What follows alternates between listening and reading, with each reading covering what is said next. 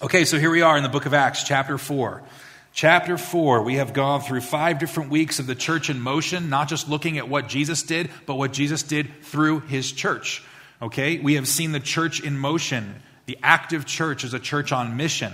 We can't do what God has called us to do if we don't stay on mission to know what he's called us to do. Week 2, we looked at the church in motion as a church empowered with the Holy Spirit. There's nothing that we're capable of doing without the power of the Holy Spirit. And I have said this multiple times, and I'm just being reminded of it each week, that the Holy Spirit, again, is the presence of God in us. He is the promise of God to us, and he's the power of God through us. We cannot accomplish anything without the work of the Holy Spirit in us and through us. We talked about the devoted church a few weeks ago when I brought up my little toy box, and I talked about the 4 different areas that the church was devoted to. Last week, Pastor Rob talked about the church that sees. And I love that message because I believe in my heart, and I think you all would agree, it means something when you meet someone who definitely sees you for who you are. You know what I mean? I don't mean someone who notices you, but sees you. And I was reminded of a situation, and I'll briefly share it, that I went and I spoke with someone a couple of years ago about something I was wrestling with, and he didn't say a word. And I just talked and talked and talked and talked, and I have a tendency to do that. And I was doing that, and he stopped at one point, and he responded to me, and he said, "I cannot imagine the amount of stress and weight that you have been under as you've been walking through this." And you know what I did at that point?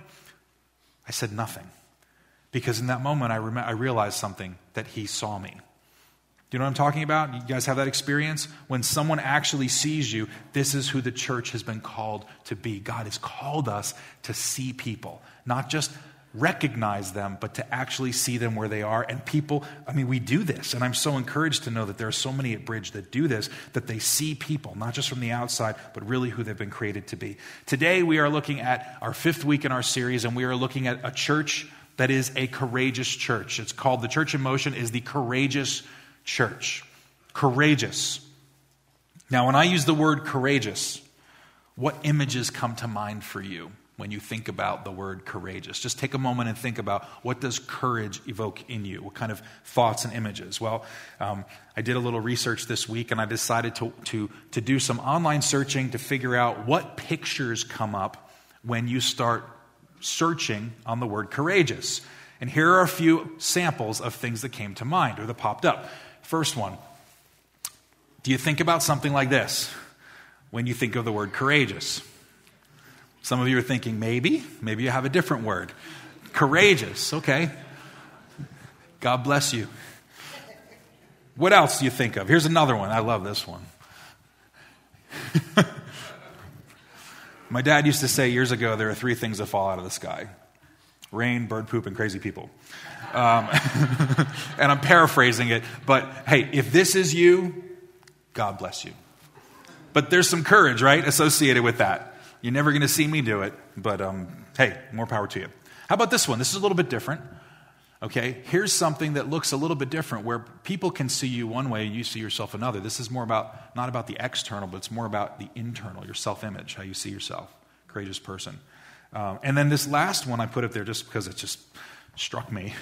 I really hope this is photoshopped, but as I looked into it, I realized I don't think it was. So I don't know, maybe he raised him from a little baby fish or something like that. But courageous is not the word I would use to describe this one. Okay? Anyway, I wonder if any of these things remind you of the word courageous. Perhaps. We're going to talk about a courageous church this morning, and I'm going to show you an object lesson, a little bit of what I think the real definition of courage looks like in the church and how we should walk with courage. And we'll do that in just a little bit. But let me ask you this question. What if it were possible for you to have limitless courage? Talking about being followers of Jesus Christ. Any of you that have had a relationship with Christ for any period of time, I think, small or long, would know that there are some things we can read in this word that are absolutely mind-blowing in what people have accomplished and what God has done through people.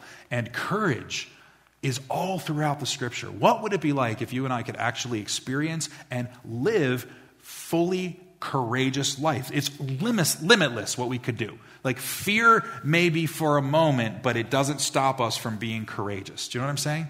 if that is the place that God has called us to be, and I do believe he has called us to do that, how do we get there? What does it look like? We see a passage here in Acts chapter 4 that I want to talk about for a few minutes this morning, and I want to share with you something I think that is super important on how we get to being people with limitless courage. And it's simply this: the courageous church is an obedient church. And I have courageous in quotes because today we're not going to talk as much about courage. We're going to talk more about obedience, because obedience is the pathway to courage. When we want to be courageous in God's kingdom, we start by being obedient. And I want to explain why that matters. Here's why. Because letting God lead us allows us to experience God's power through us. When we let God lead us, okay, when God speaks to us, when God teaches us, when we listen to what he's saying and we simply do what he asks of us, it creates an opportunity for us to experience God's power through us. He speaks, we obey, and the results are up to him. You with me so far? This is really, really this will transform the way that you see courage if you've never heard this before. I promise you that, because it will absolutely, well, I'll explain why in a little bit, but it absolutely does. Last week, Peter and John, Pastor Rob talked about, while they were walking into the temple, they went through a temple gate called Beautiful, and there was a lame, crippled man that was on the side of the gate, and he was lame for almost 40 years, the scripture says. He asked them for money.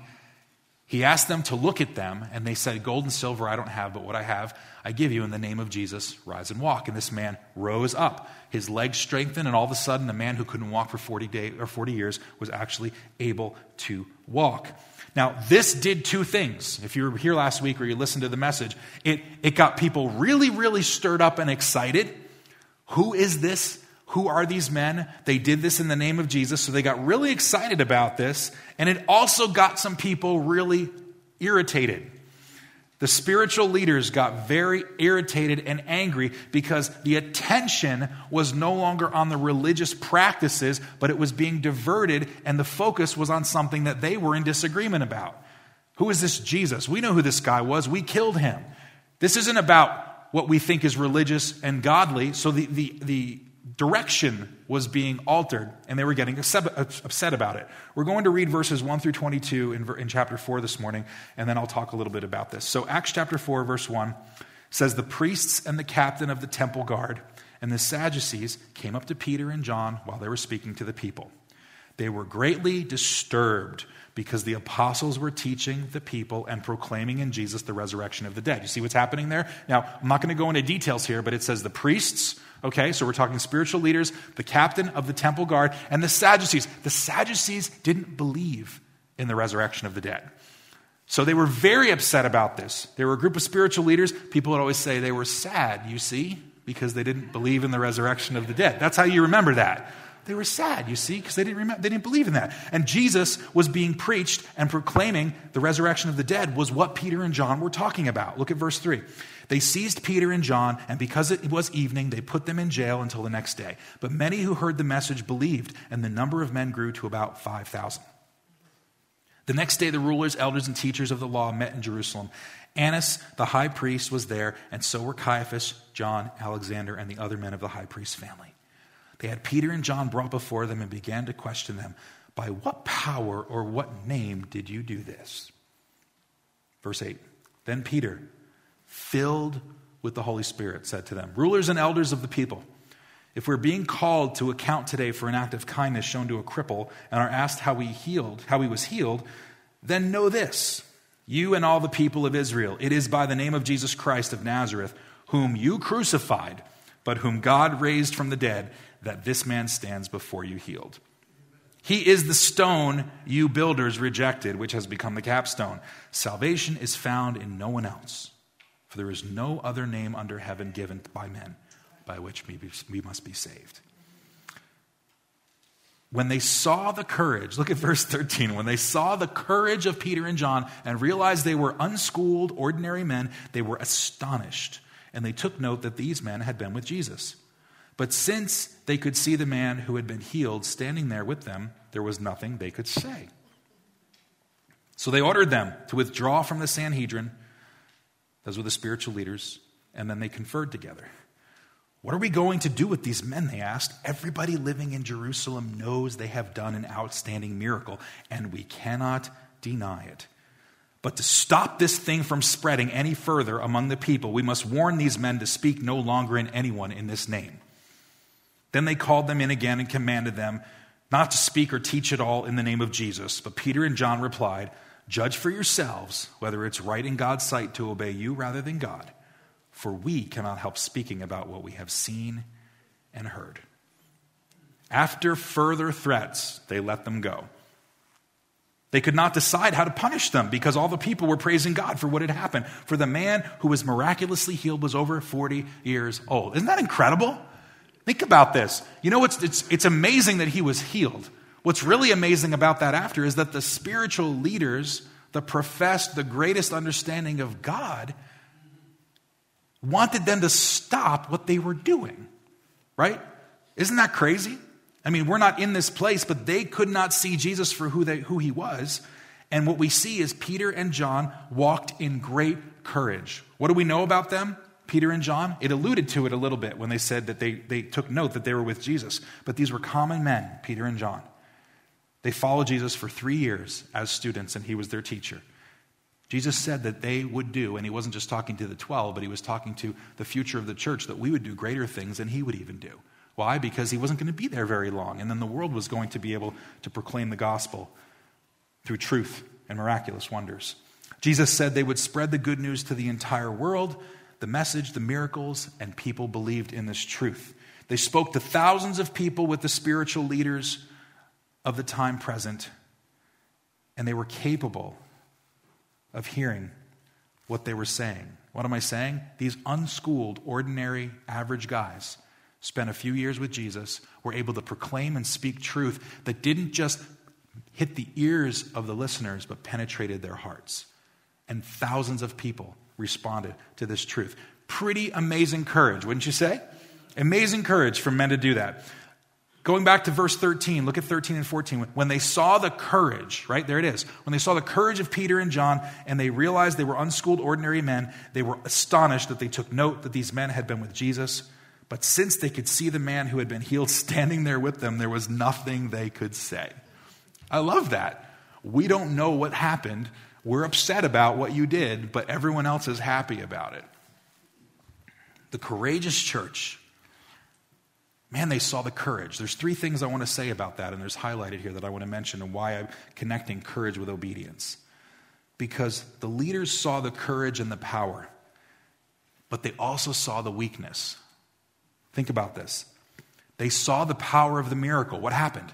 The man was what? He was healed, right? They saw the miracle.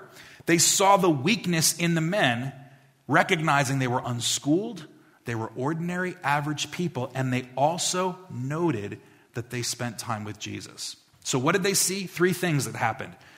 Power, weakness, and relationship. See how that works? That's what they saw, all 3 of those things. So I'm telling you this because the courageous church is an obedient church. Specifically, who we're obedient to? We are obedient to following Jesus. As he is our teacher and we are his student, courage is a result of obedience. If I am calling you to, or if I'm calling you, if someone's telling you to focus only on being courageous, that is a problem because focusing on the need to be courageous places the results on me. Be stronger. Be more courageous. Stop being fearful. That puts the results on me. Does it make sense? And it feels almost overwhelming. You have to do this better. You have to do this more. You have to. And I go, I feel overwhelmed because I know myself and I know many times in the journey that I walk in, there are things I look at that I think I can't be like that. So if I spend my time focusing on the need to be courageous, it places the results on me. But if I focus on the need to being obedient, it places the results on God. God doesn't call us to be courageous in the way the world defines courage. He calls us to be obedient. And as we are obedient, in our weakness, his power is made perfect. See how this works?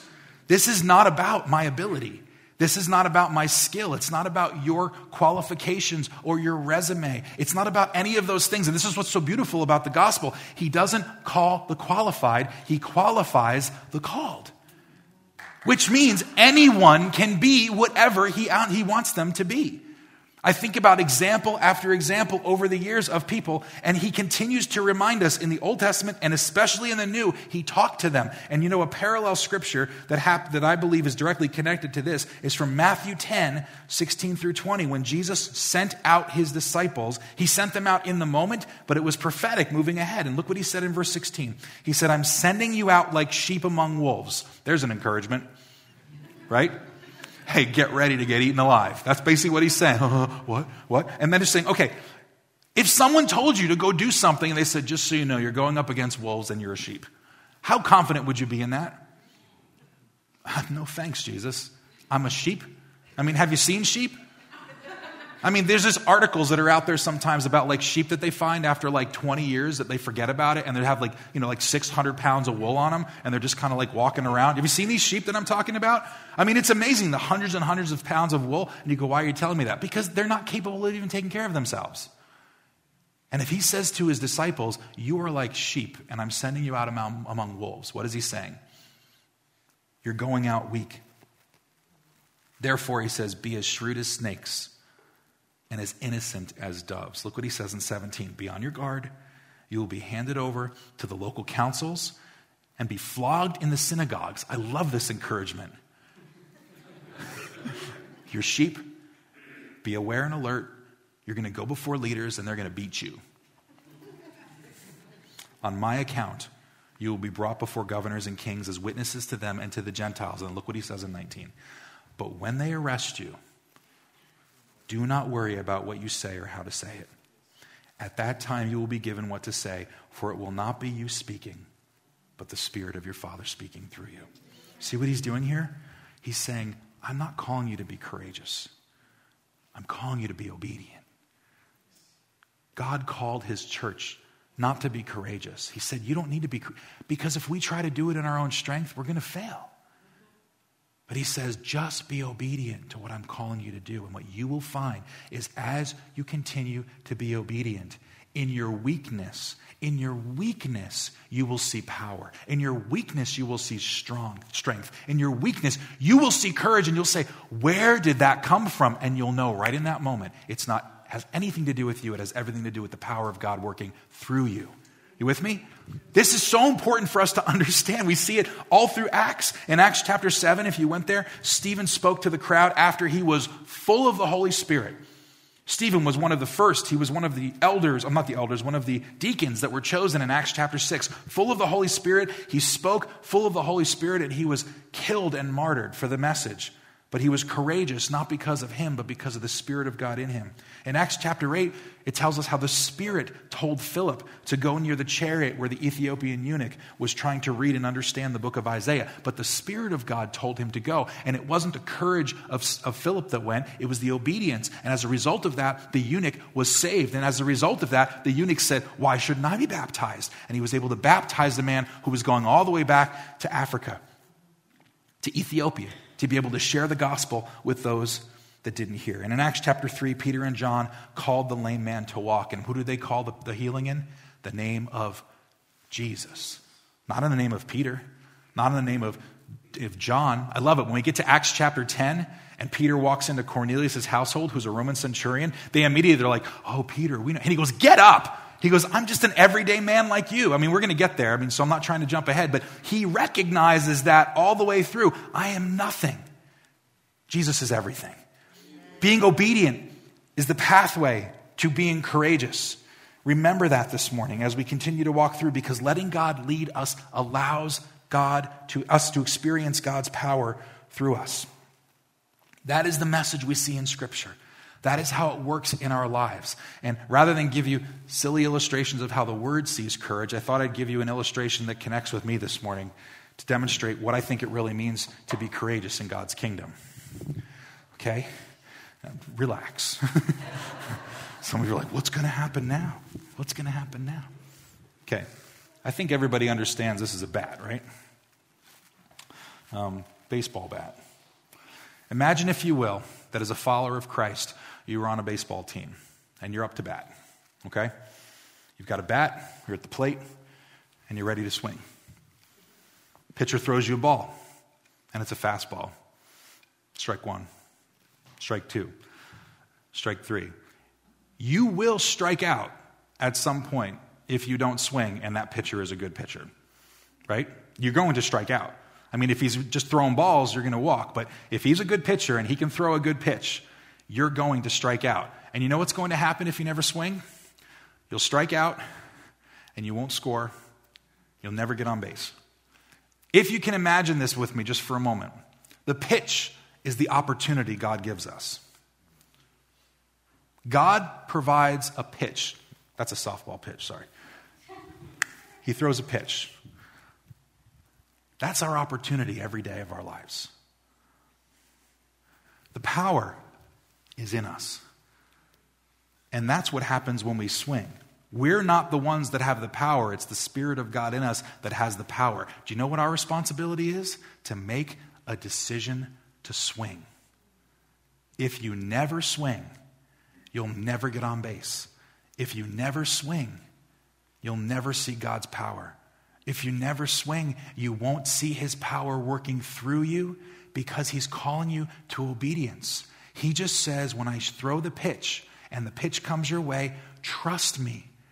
Keep your eye on the ball. When it's the right opportunity, make a decision here to take a step and to swing. And when you do that, all of the power that he's put in you begins to be set in motion. You hear me? And if he puts you on first base, great. If you hit a home run, great. If you hit a grand slam, that's great. Sometimes we swing and we miss.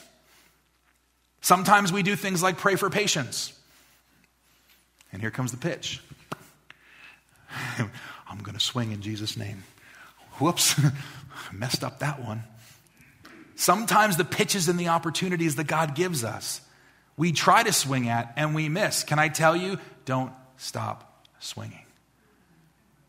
If God wants to do something in your life, if God wants to do something and develop it in your life, he's going to keep throwing pitches your way.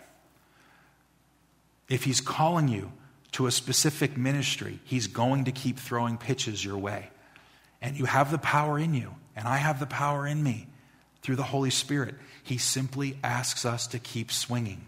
He's asking us to say, be obedient and do what I'm asking you to do. Even sometimes when we don't know what the outcome is. I love those videos. There's a really awesome video, and forgive me for not knowing the details of it, but there's a guy, and years ago, he wasn't a great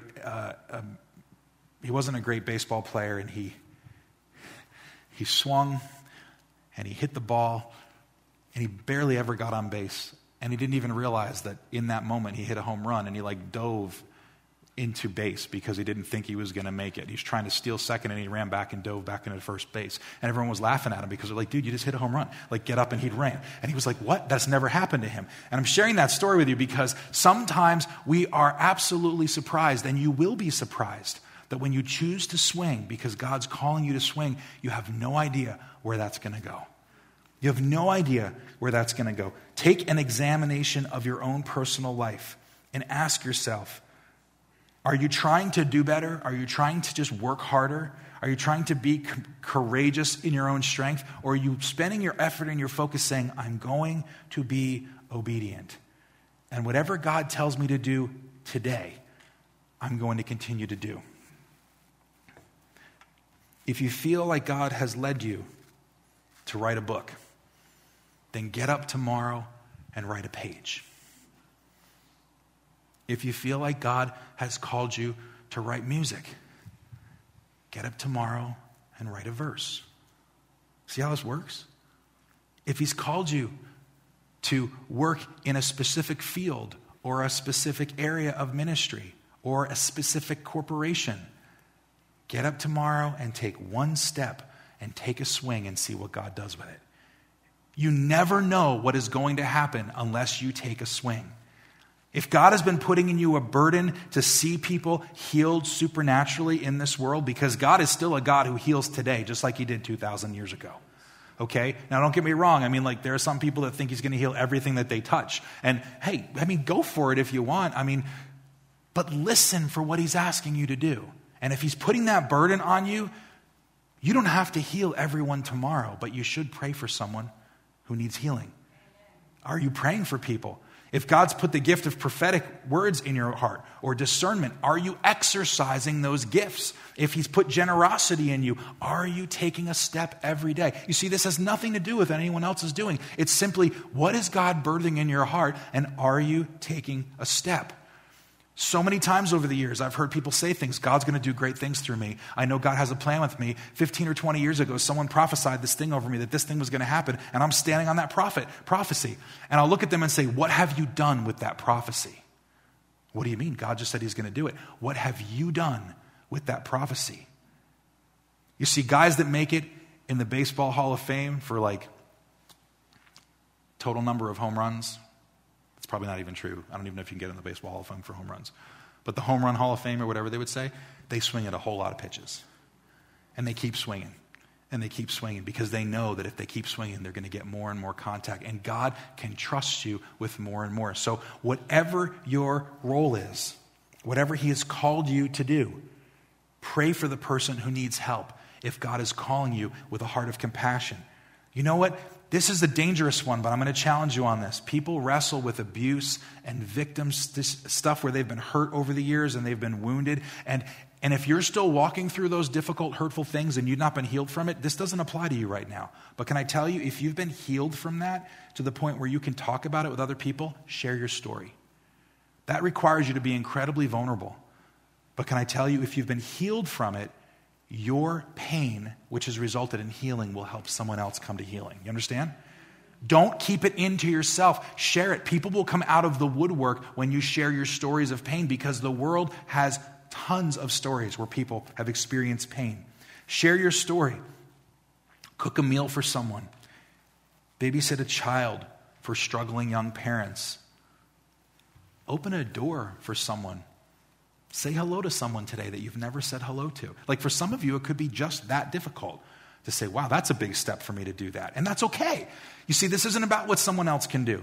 When God opens a door of opportunity for you, we have the responsibility to obey, and we have the responsibility to swing. What has he called you to this morning? Our worship team is going to come up here, and we're going to close in just a moment. But what I would like you to do is I want to just mention something as a church that we've done, and why we're ending a bit early this morning. 11 years ago, this church started Boxes of Love. 11 years ago. We found 20 families in our community, 20 families that we thought could be blessed and benefit by the food that we were going to give them. And it was Thanksgiving when we did it at that point. That was 11 years ago. We did it by ourselves. There were no organizations involved. We raised the funds ourselves and we blessed the 20 families. And it kind of went off okay, but it wasn't amazing. Today, there are 7 churches that participate in Boxes of Love. Today, there are 10 of our 12 North Penn elementary schools that request Boxes of Love. Today, there's a Philadelphia elementary school that requests Boxes of Love. There are not 1 location or 2 locations, but now 3 locations of the North Penn Boys and Girls Club that request Boxes of Love to help their students. And many years ago, one of my friends that was connected with one of those organizations came to me and said, we have been trying to make inroads in this community with that group for years, and it hasn't worked. What are you guys doing for them to be able to see the benefit and to begin partnering with you? And I said, all we have done is taken a step of obedience and started feeding people in the community. Now, this does take a level of faith, and I can tell you over the years, we've had people that have told us, connected in our church, I'm not going to be a part of something like that because we can't share the gospel with the food. So unless I can bring the food to someone and basically, say Jesus loves you or talk about it, I'm not going to do that. And I said, well, you do you. We're going to do us. You're going to do you. And that's okay if you choose to do that. But here's what I do know. Sometimes God calls us to take a swing. Sometimes he asks us to swing and just to continue and to say, trust me. Don't worry about what it's going to look like. As you walk in faith, you're going to see courage manifest and you will see the results. And you know what's so beautiful about that when we do it? The results don't come from us. God gets all the glory and all the credit. So today there are 7 churches that are excited about this. There are 10 schools There are 3 locations of the Boys and Girls Club. There's a Philadelphia elementary school that gets food. There are corporations that we've worked with over the years. A few years ago, one of them gave us thousands and thousands of pounds of sausage to give away. Some of you remember this a few years ago because they said, we don't know who to give it to. It just came in. How about that church that's doing that thing during the community? And we were able to send sausages to men's shelters and to homeless shelters that never would have gotten it, and it all would have been thrown away. So I'm just telling you, God opens doors when we see the pitch and we take a swing. And if you want to see God do something in you today, swing at whatever's coming your way and watch what he's going to do. The worship team is going to close in a song this morning, but while they close, I just want to ask you to take a moment of reflection and be reminded of the fact that Jesus is faithful and he never leaves us and he never forsakes us. We are going to take some time this morning, and we're going to end early, and we have our boxes of love set up through our lobby and through our tent, and we're going to decorate them this morning. So if you need to leave early, you do you. That's okay. But if you can stay for the next whatever period of time and say, I want to grab a box top, I want to grab my kids, I want to decorate a box, have some coffee, hang out with people, and have a good time, can I tell you, God loves it when the Church of Jesus Christ responds with our hands and our feet. Amen? So let's stand and just take a moment, and we're going to sing this song.